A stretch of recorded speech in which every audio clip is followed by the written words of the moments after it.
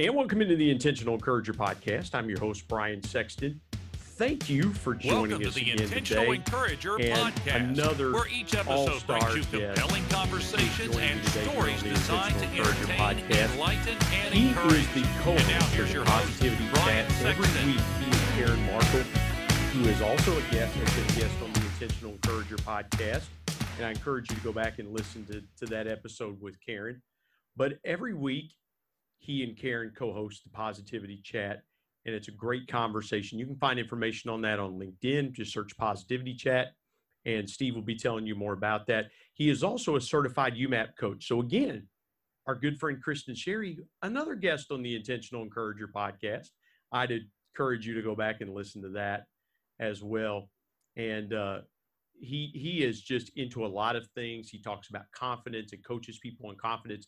But today we're going to talk encouragement specifically, and that is my good friend, Steve Sullivan, who joins me on the Intentional Encourager podcast. Steve, how are you today? I'm doing great, Brian. Thank you for having me on your show. So I hope I can share wisdom today. Well, listen, if wisdom is shared, it will be from you, because there's not much here that people get wisdom from. Hey, buddy, you need to be more intentional about encouraging yourself. Oh, I am. I'm just self-deprecating. I'm intentional about self-deprecation because here's the thing. And Steve, we'll start there, because I think it's important, because we have so many people in our world that are trying to fit a certain image. They're trying to fit a certain persona. Every picture on Instagram just has to be perfect, or every post just has to be because they have an image to uphold and protect. I'm not that way. I would rather be self-deprecating and lend to humor than to think that I'm something and I'm not, because the Bible says that he who thinketh himself to be something when he is nothing deceiveth himself. And so I don't want to deceive. Not only do I not want to deceive myself, but I don't want to deceive others. When you meet people that you come in contact with that have an image problem, in other words, they may not be portraying who they really are, what's your first piece of advice to them? My first piece of advice is for them to learn about their strengths and focus upon what is right with them, so that they can gain confidence in who they are and in their uniqueness. You know, a lot of people who fail to have confidence are caught up in this mode of, I'm not good enough for this, I'm not good enough for that. And when I coach people, I don't want to hear about what they think is wrong with them. Mm-hmm. I want to hear about what is right. And I want to lead them through a YouMap process to understand what is right about them, so that they can gain that confidence to live in their power and make themselves, better at public speaking, or in meetings at work, or on an interview for a new job. Yeah. And that's so important, because everybody feels like, and I've been in these situations, you're interviewing for a position, Steve, and you feel like, do I have the right tie on? Do I have is my shirt nice and pressed? Is my suit looking good? And how about my shoes? What about my hair, my teeth?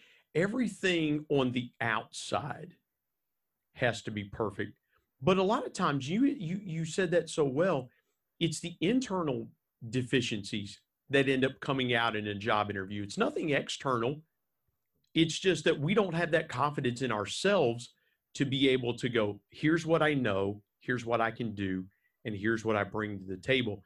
How hard is it for people to really, for you, how hard is it to coach people to their strengths and not always trying to make excuses for their deficiencies?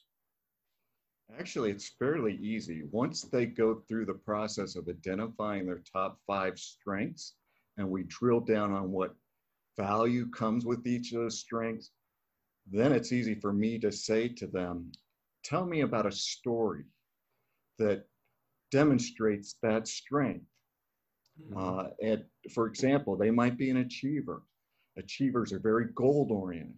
And so they might have a story around how they set out goals on a weekly, monthly process to complete this project successfully on budget, on time. Now they have a story that they can bring into an interview and impress the interview people that this person knows what they're doing and has value to give to that organization. Mm-hmm. And Steve, I got to ask you this, because there's so many things that draw people to different things that they pursue. Our mutual friend, as I mentioned off the top of the broadcast, Kristen Sherry, a marvelous lady. I love Kristen. She's so good. She was kind to me and came into my life at a time that I really needed somebody like her. What was it about the YouMap program that intrigued you so much that you said, I've got to be a part of this, but not just be a part of it, but coach the YouMap system? Well, the journey there started with actually Lila Smith reaching out to me. She's a YouMap coach. Mm-hmm. She had seen some of my posts on LinkedIn about trying to find a job. And she was a fairly new, I think, coach at that time. And so she sent me a copy of YouMap free of charge and said, Steve, read this and then we'll talk. And so I started to do what we call DIY process of using the book and working through the assessments. And as I did that and I started to see things and learn things, I realized I had questions around some of it and I needed to talk to people. And so Lila connected me with Lori Knudsen, who's another YouMap coach. And Lori was a great help to me personally in answering some of those questions. And also another guest of the Intentional Encourager podcast. Yes, we have a big circle. Mm-hmm. And so having come to realize the insights that can be gained through the discovery process in terms of what you can do with it in growing in your career and also growing in relationships, because a lot of the insights apply not just at work, they apply at home. And at that juncture, the idea of becoming a YouMap coach became appealing to me. Kristen Cherry reached out to me. I got on board. She was awesome and very generous with her time to get me trained. And so for about a year plus or so, I've been a YouMap coach working with people and helping them understand what's unique about them. Mm-hmm. And Steve, that's the thing is a lot of people don't know what they don't know. It's human nature, right? We say, well, and I'll give you a good example. I'm working on my first book now, and I thought, okay, I've got it. Until I got with a coach who does this for a living and said, you need to edit that thing. You need to cut it in half. And so I'm in the process of the edit right now, and I'll probably have to do a second edit. But again, you don't know what you don't know. And so, for people out there that may hear this conversation, what was it about yourself that you found out in the process of becoming a YouMap certified coach that you went, that's a V8 moment. I didn't realize this about myself. I realized that I was a lot more social than what I expected, because if you were to go back with me 5 years and ask, I'd probably tell you I'm more of an introvert than an extrovert. But most of the people that know me on LinkedIn probably think of me as an extrovert. And what's coming through is, again, me utilizing my connectedness strength to connect effectively and network with people and bring people together so that as unique people, they may complement each other and then create a greater success. Mm-hmm. And so that was there, but also in the personal side of it. All of us that are married who've gone through this have seen insights that have helped us out. For example, when I took my wife through it, I found out she's very much a inward facing person. There's strengths that are called inward facing, and there's strengths that are called outward facing or people facing. And my wife is very much the inward facing person. And over our 26 years, numerous times I've tried to get her to go out and network with me, and she's like pulling the teeth. She doesn't want to do it. She fights it. Yeah. And usually I have won certain times, and then she says, yeah, I had a good time. And then my default answer in the future was always, if you come, you're going to have a good time. Mm-hmm. Well, I realized that contention was happening because she's not that way. She doesn't want to be out with people where I do. And so we've had to come to a place of agreement and acceptance of, okay, I'm going to go do all my LinkedIn meetings and things and have, all these great friendships and connections, and she doesn't mind. And I leave her at home to do what she wants to focus on and grow in the ways that she wants to grow. I've got to ask you this because in your background, you have a strong background in healthcare as I do. I've been in the healthcare field for a number of years now, and we are seeing some unusual, unprecedented times for people in the healthcare field with COVID-19 and things like that. The reason that I'm going here is that the challenges are either temporary or it seems like they're more permanent. What do you see coming from this pandemic that you think, okay, this may be here for a good while and this may be the new normal? Because what I see is the way that people go to the hospital or go to the doctor. They may not be as forthcoming in going to the doctor or going and getting something done as they would have been before. What do you see, Steve? And again, I want to tap into that wealth of expertise there that you have.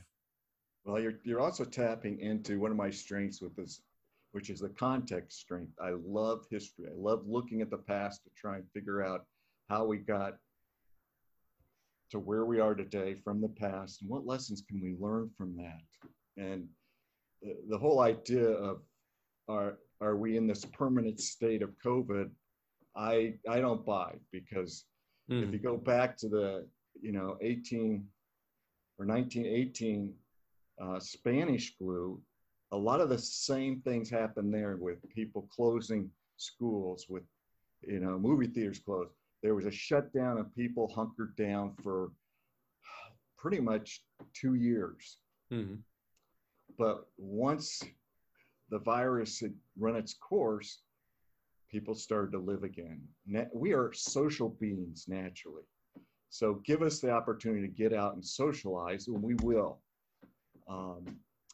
So I see this as a passing thing. One of the things that may occur out of this, and I'm glad to see it, is more of a greater appreciation of people who work remotely, and understanding that if somebody's working at home, they can actually do a good job from home. It's a great point. I actually, long before COVID, moved a team of IT people into a work from home relationship.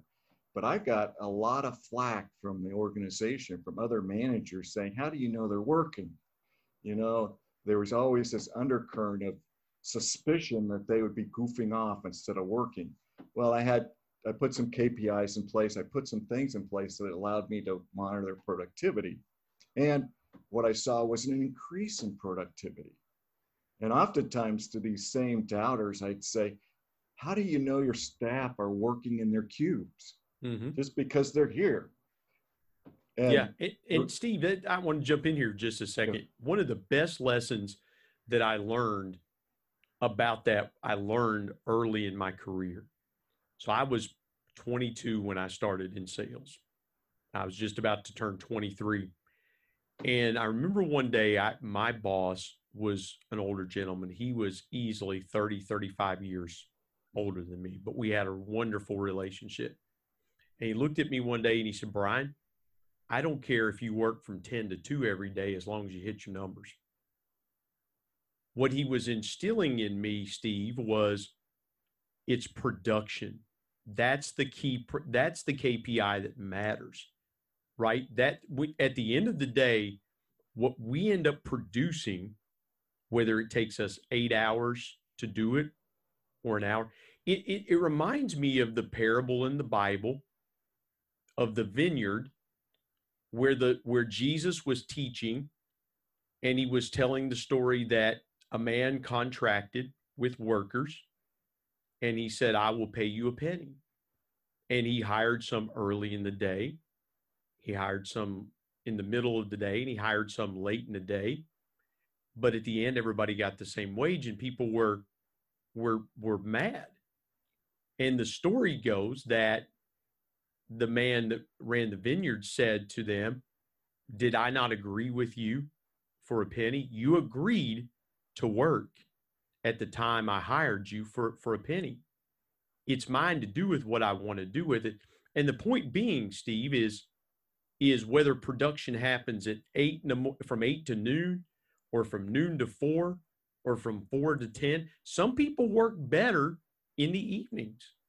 Some people are more productive. Some people are early morning people. I love what you said there, because it must have taken, tell me about the inspiration behind that, because that was forward thinking in a time where, to your point, a lot of people didn't want to have remote employees. Yeah, the truth is it was a practical ramification. As the IT team grew, they were looking for space in the data center where my team was at. And so I volunteered to say, hey, I can take my team out of here, have them work from home, because all they need is access to the servers. That's their job all day long. Mm-hmm. And so there was some questions and conversations around that. Ultimately, I had to work with HR and set up some agreements that I had each team member sign. I put KPIs in place. I did a lot of things that I probably should have done before I even took them home. I probably should have been doing these things for years. And it's just the fact that moving home forced me to think, this is the time to put this in place. So I made changes, and it was successful under my leadership. But once I was out of that situation, the new manager that came in pulled them all back in house. Mm-hmm.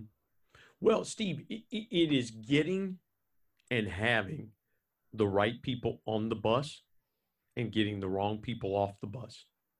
Because if you're going to for a quote, you're going to ride or die with those people. Yes. And there better be that high degree of trust there. Steve, one more question around this, and then we'll pivot to telling your story, your incredible, wonderful story. But what is the biggest lesson that you have learned right now around this COVID-19 pandemic?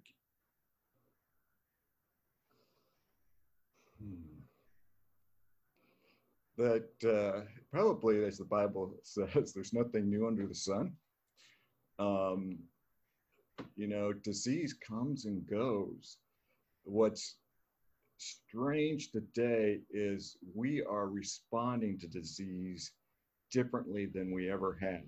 Mm-hmm. We've taken some of the lessons that have been learned, like, hey, separate away from sick people so that the sickness doesn't spread, and now have turned it into this, everybody's at home all the time, and a fear of letting people come back and be together again because they may get the disease. But the reality is, you'll hear all these things about a vaccine. I personally, again, looking at history, can tell you the fastest vaccine to market took 4 years. Mm-hmm. So yeah. I'm very skeptical that they're going to have one out in 21.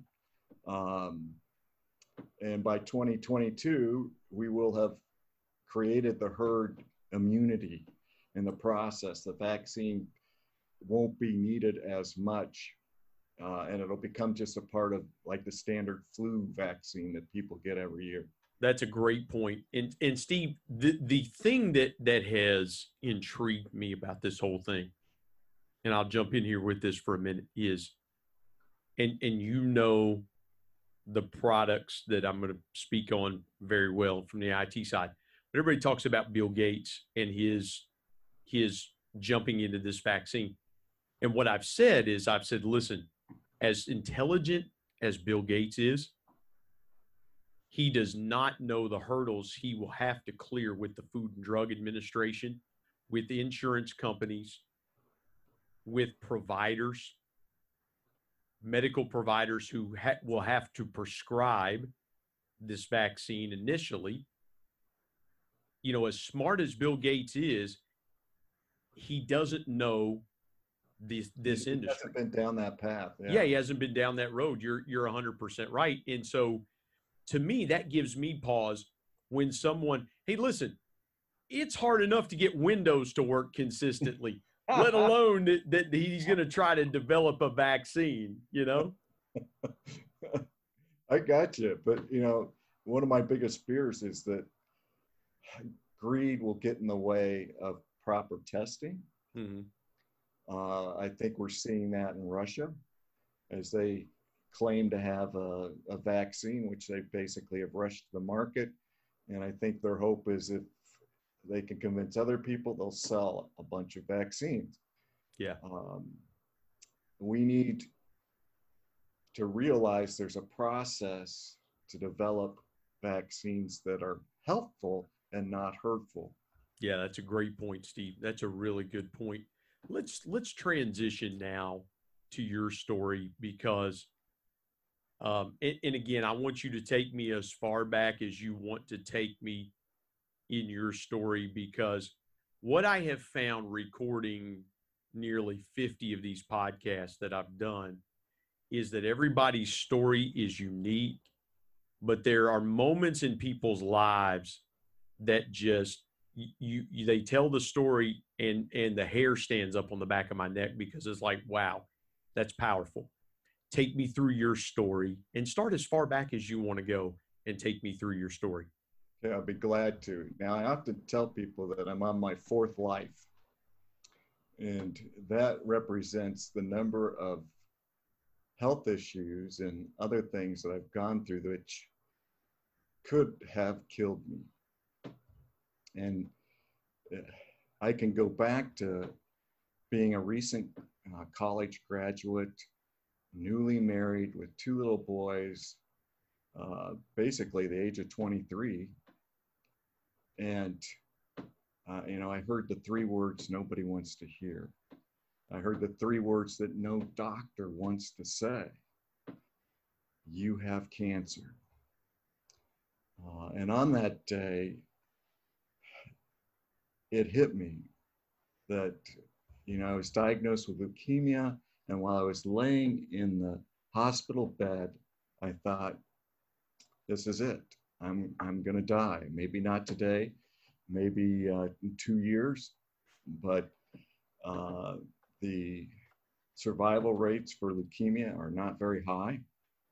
Back when I was diagnosed, it was only about like 22% had a 5-year chance to still be alive. And so I then quickly turned from that realization to the realization of, hey, I have a wife and 2 little boys. Who's going to take care of my wife? Who's going to raise my sons? And they became motivation for me to live as full a life as I could for however long I had. And I mentally came up with this mindset that I call embrace today. And there's 3 parts to that. One is being aware of the world around you and appreciating it. It might be an act of kindness. It might be a flower next to a sidewalk. It might be a bird singing in a tree. But those opportunities are there for us to hear and gain peace and appreciate something. Mm-hmm. The second thing was to make memories with others, family, friends, because there's in every day, I would wake up and wonder if this is my last day. And Steve, let me jump in here because I've got to ask I've really got to ask a follow-up question there. How long did it take you to develop that? Was it something that came to you pretty instantaneously and you said, hey, tomorrow morning, these 3 things I'm going to be intentional about doing? Or was it more of a process of figuring these 3 steps out to embracing that, developing that mindset? It happened fairly quickly for me, certainly during my first hospital stay, which was a total of 4 weeks. But once I realized that I only had today, I wanted to make the most of it. And so then I thought about how can I make the most of it? And I realized again that there's so much beauty around me that I can appreciate, that there's people that I can do things with to make memories for today. And in some cases, like with my 2 little boys, I knew that they probably wouldn't remember, but the memories were important to me. They encouraged me, and they encouraged my wife. And the third thing then is to love those that you care about, to let them know that they are cared for and loved. Because you don't know if this will be your last day, and So you don't true. want to go out saying, oh, I wish I had called my mom and said, I love you, or I wish I'd done this. And loving my family was really critical and brought a lot of strength to me. And as I've applied this through my life, I ultimately had 4 children. At that time, I had 2 little boys, and then later I had two more children, a son and a daughter. And just this last year, my daughter honored me by saying to me, Dad, there's never been a moment when I questioned your love for me. Mm-hmm. Because I try to show that so often, so regularly, that my children, my wife know that I love them. Wow, that is so good. Let me ask you this. You're 23 years old. Your doctor tells you you've got leukemia. Do you ever wonder why now and not later? Because again, when we're 23 years old, we just graduated college, and I know what I was doing. I didn't get married till the next year when I was 24, but if I had gotten that kind of news that early in life, certainly I wouldn't know how to process it nearly like I do now at 48. Now you've got the wisdom of maturity, and you say, okay, I'm going to take tactical steps to do that. I'm going to try to push the emotion back as much. But I remember what I was like at 23. I was way more emotional than I was tactical. How did you find a balance and say to yourself, okay, Steve, this is what we've got to do? Because it's very tactical to develop the embrace today mindset. Yes. And so how did you tap in to that strategic part of you in battling that disease and developing that mindset? In many ways, I have to give, praise to God and His grace in my life, because I embarked on this journey as a follower and believer of Jesus Christ. And I never really wrestled with the question, why me? Because as I saw things in the world, I came from a medical family, so I was very exposed to disease in the world and different things. I realized, why not me? Mm-hmm. I mean, it happens to people. Am I special in some way that I shouldn't have it? No. It rains on the just and the unjust, the Bible says. Yes, exactly. And so I didn't struggle with that. So that helped me get beyond that really quickly and get to a place of acceptance. I mean, when you can accept something, you can then become practical to take steps. And, to continue on in this story, I went through the standard treatment. A year, things were looking good. I was classified as remission. A year after that, I relapsed. And when you relapse with leukemia, boy, your survival rates take a plummet. In fact, in the hospital, the doctors told me, Steve, you'll be fortunate to be alive in a year. You have a less than probably 5% chance to be alive in a year.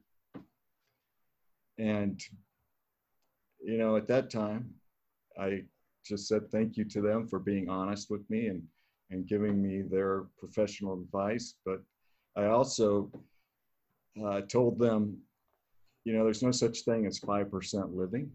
You're either 100% live or you're 100% dead.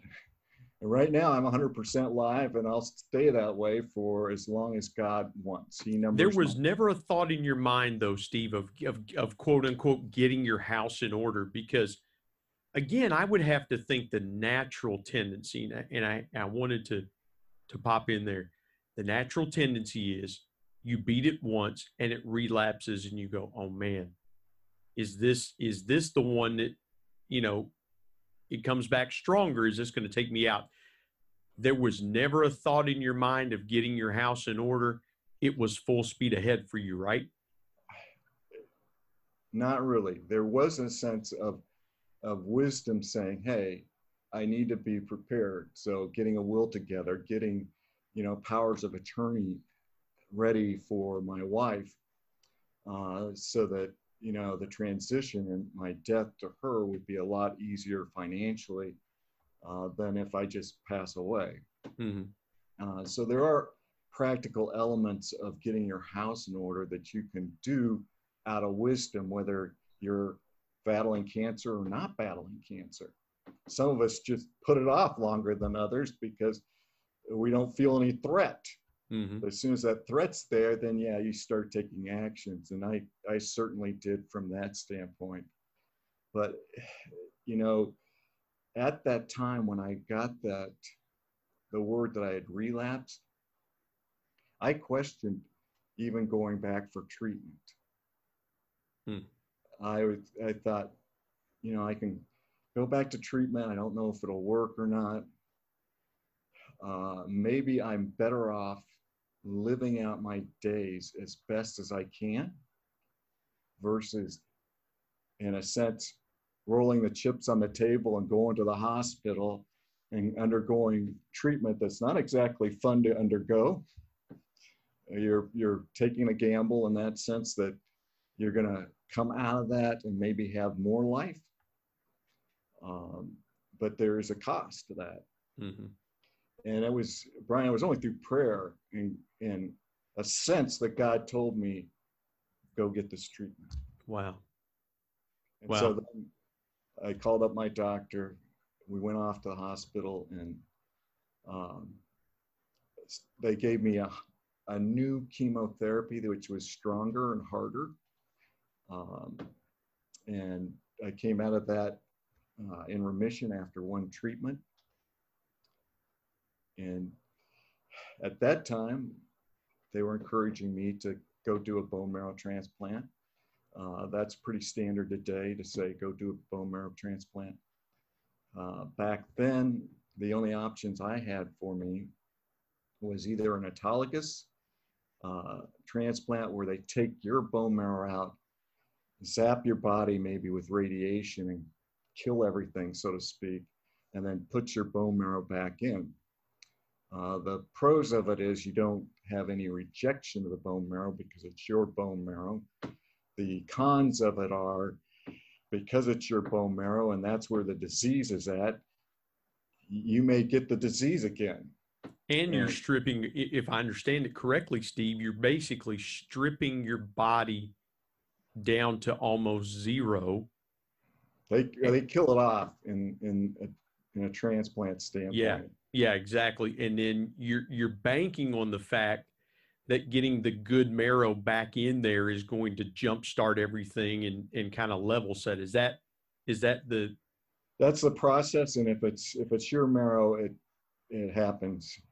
You know, there's not going to be any bone marrow rejection, so you don't have that situation. But you know, being from a medical family, my father had access to medical libraries. There was no Google back then, so I couldn't Google up and say, let me know about the studies related to leukemia. He pulled them, I read them, and as I read them, I saw that autologous treatments often became a multiple bone marrow transplant process.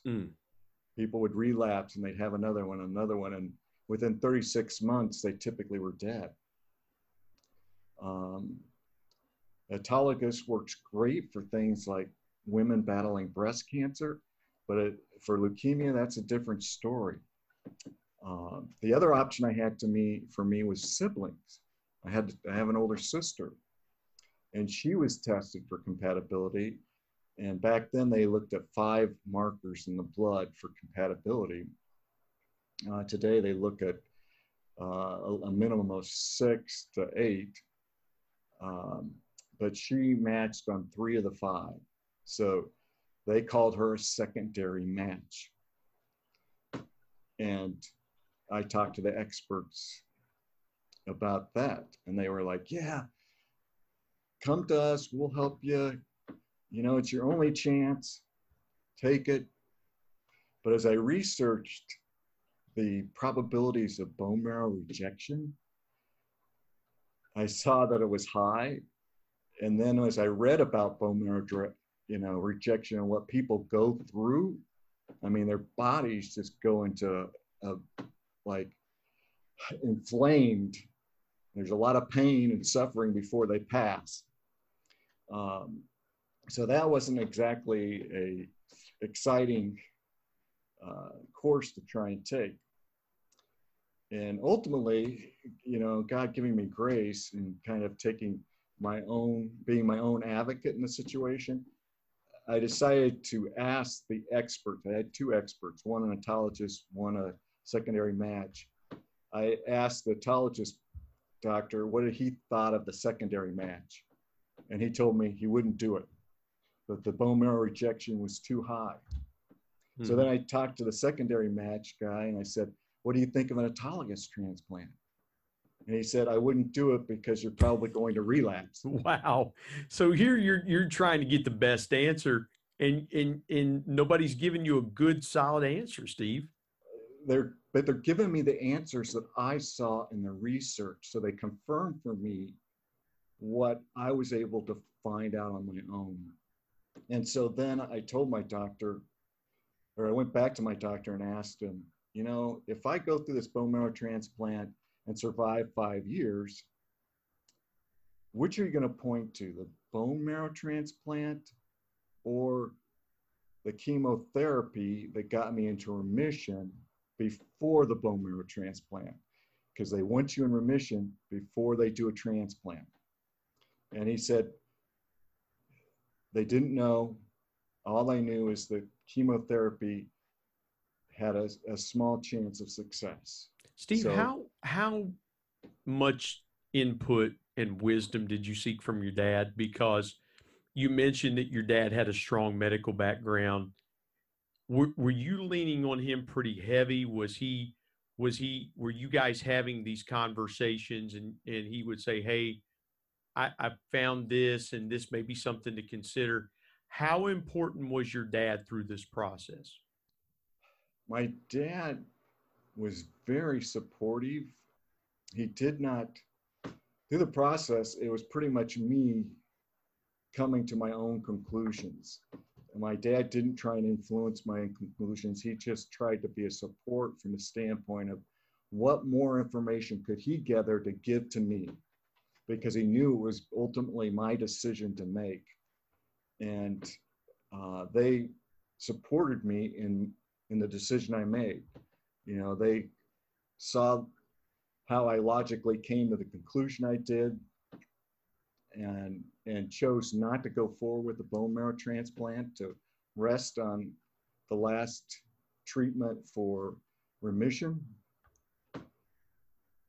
And I'm still alive today, 30 years later. So, you know, if you look at from hindsight, people could say, well, you made the right decision. The reality is, during that period of time, when I made that decision, I had to come to terms with the fact that I was willing to make that decision, right or wrong, life or death, and stand by that decision. And sometimes, you know, in business, we have to make those decisions that force us, right or wrong, to go forward. And maybe we gain success, or maybe we actually fail. But you can't be afraid to make that decision. And by God's grace, I wasn't. What was the greatest lesson that cancer taught you, or leukemia taught you, about yourself? Because the reason I ask that question is that obstacles in life leave lessons, because we talked about the value of history earlier. Yeah. Those obstacles leave lessons that we can go back and glean from. What did cancer teach you? Primarily, again, that first lesson of embrace today, because by just learning to live fully for one day, I became convinced that I would rather live one day than 1,000 so-so days.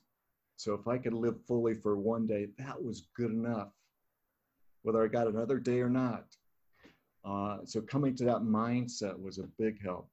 And then again, as I just mentioned in the story, becoming my own advocate. You know, I often talk to patients and say, be your own advocate. Understand your disease, interact with your physicians, be a part of the decision-making process with them. And so that's life. You know, when we're working with people, we need to be a part of the decision-making process and not be afraid to voice our opinion and, you know, give our thoughts on a situation. You know, those are two of the primary ones. There were definitely others through the cancer treatment. But like you said, every difficult thing I've been through, I can look back and be thankful for, because it taught me lessons that I would not have learned otherwise. Mm-hmm. The only way to learn those lessons was for God to take me through that. And so he put me in a very unique school, not one that I would encourage too many people to follow my footsteps. Yeah, you can't buy a T-shirt that says alumni of this school of cancer, you know, life, or school of cancer. Yeah, exactly. But again, every rough situation that we go through as individuals, if you're looking for what you can learn from it, mm-hmm. eventually you'll find lessons that you can be thankful and say, I'm thankful for this hurt, this damage, whatever it was, because without it, I would not have learned these valuable lessons. Yeah. And Steve, that's the thing is that in life, God takes us through things not to punish us, but to teach us. And what I've learned is this, you know, in walking a road of losing my dad real suddenly almost 8 years ago, mm-hmm. you know, walking through a job loss 3 years ago that was just immediate and sudden. You know, what I learned was the things that I gleaned from it, I'm able to help somebody else. Yes. I'm able to, you know, when somebody goes through that and people have gone through that, I'm able to help them through that. Steve, was there another obstacle that you overcame in life that you learned another powerful lesson from? Because it would be enough for me to park on it and say, okay, this is how Steve overcame cancer. I've got a sense that there's another lesson and another obstacle. There are more lessons learned. Certainly one of them that came out of the cancer situation was basically the destruction of my family. You know, I wanted to survive for my family, yet my wife at that time heard what the doctor said, prepare for his death. She sought support elsewhere and unfortunately ended up in an inappropriate relationship, which ultimately led to the demise of our marriage and our family. And that put me into the darkest part that I've ever been in my life, Brian.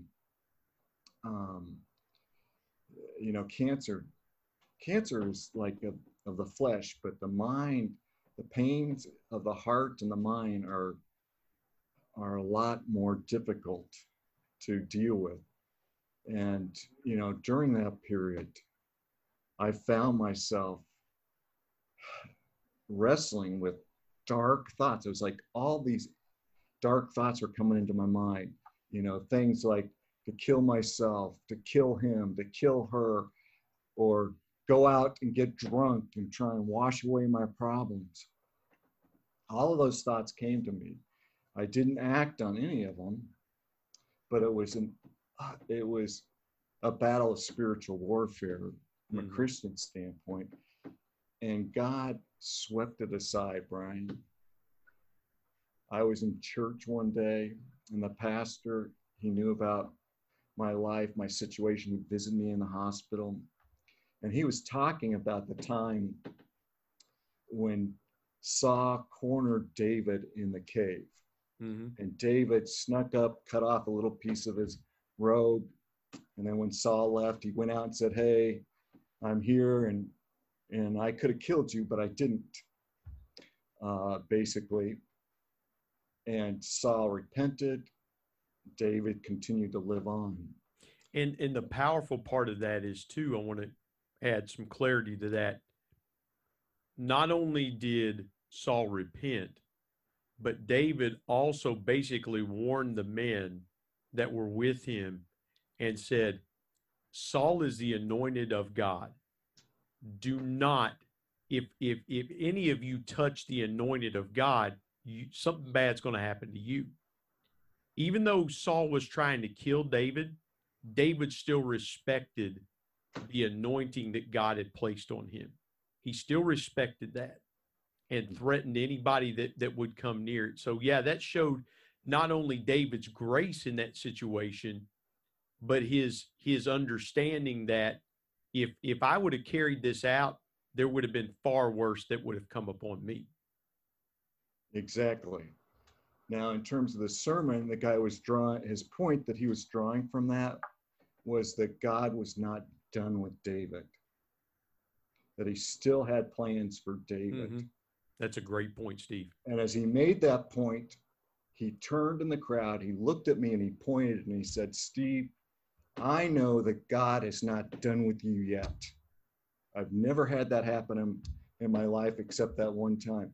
But as soon as he pronounced that, those dark thoughts were just blown aside. They were gone. And I went forward out of that. And one of the most powerful lessons I learned from that is forgiveness. As much animosity as I could have had for my wife, for her betrayal and all the hurt that was there, because she was like my helpmate through all my sickness. She was there nursing me, taking care of me. We had a great relationship, and then boom, it's gone. I realized that the path to healing was through forgiveness. And as I came to the point of forgiving her, now forgiveness is not forgetting, forgiveness is accepting what was done, acknowledging your pain, and then choosing to pardon that person. And once I did that, that freed me up to look forward and to start taking steps forward instead of being caught up in this endless current negativity that was going on in my life. Mm-hmm. Wow.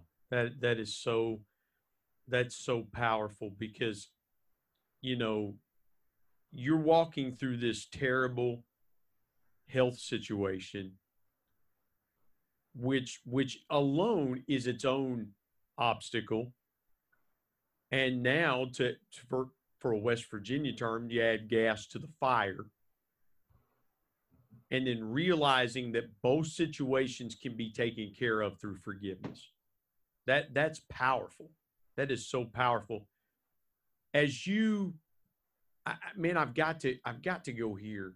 I can't leave it, because it'd be so easy to go, well, let's move to the last thing. I can't do it, because, Steve, when you think back now, almost 30 years later, if you had a chance now to minister to Steve Sullivan then, what would you have said to him? How would you have put your arm around him and encouraged him?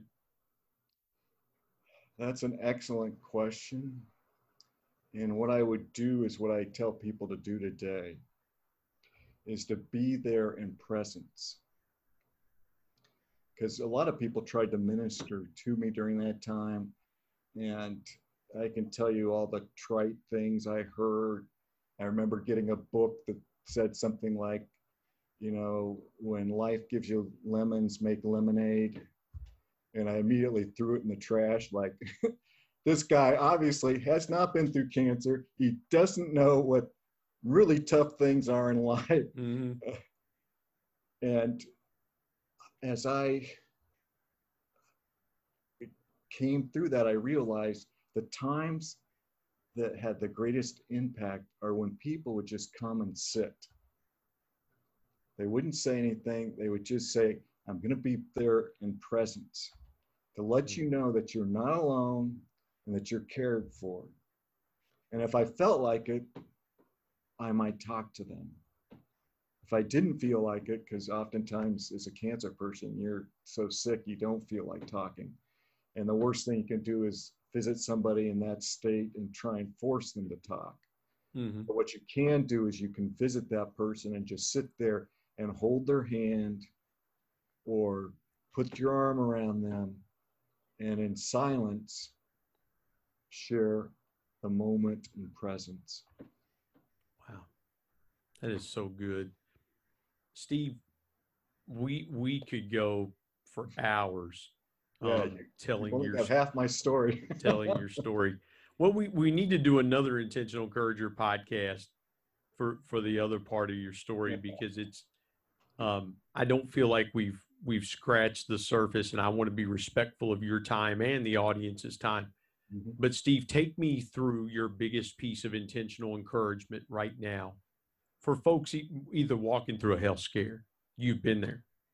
Walking through man, I don't know how much longer I can continue to work from home. You've been there. Tapping into your strength. You can really hit a lot of areas, I believe, that people are walking through right now. What's your biggest piece of intentional encouragement? It comes back to the idea to embrace today. Don't worry about tomorrow and all those things.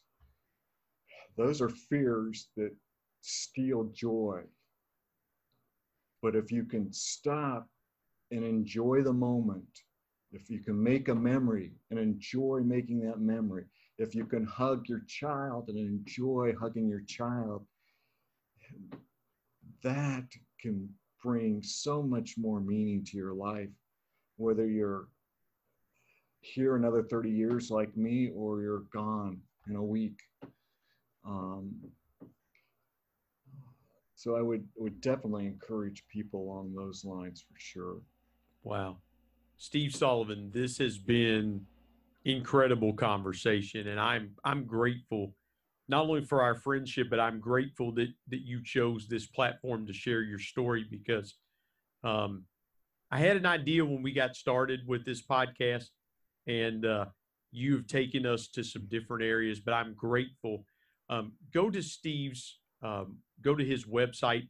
It's stevenlsullivan.fyi.to/Stephen-Sullivan. I'll put that in the show notes. Find him on LinkedIn at Steve Sullivan. Also, check out their YouTube channel with the positivity chat that he and Karen Markle do, and they do such an incredible job. Steve, again, we need to do this again sometime. We will do another Intentional Encourager podcast to continue the story, but you have been so gracious with your time today and sharing your story. Thank you so much for joining us today on the Intentional Encourager podcast. You're welcome, Brian, and thank you for having me as a guest. I always enjoy interacting with hosts and with their audiences. Even guys like me. Yeah, even guys like you and me. Yeah, thank you, Steve. My thanks as always to producer Bryce Sexton and technical advisor Matt Means. And the ultimate thanks goes to the Lord Jesus Christ, who provides intentional encouragement every day through His Word. And until next time, remember, everyone, everywhere, at any time and any place can be an intentional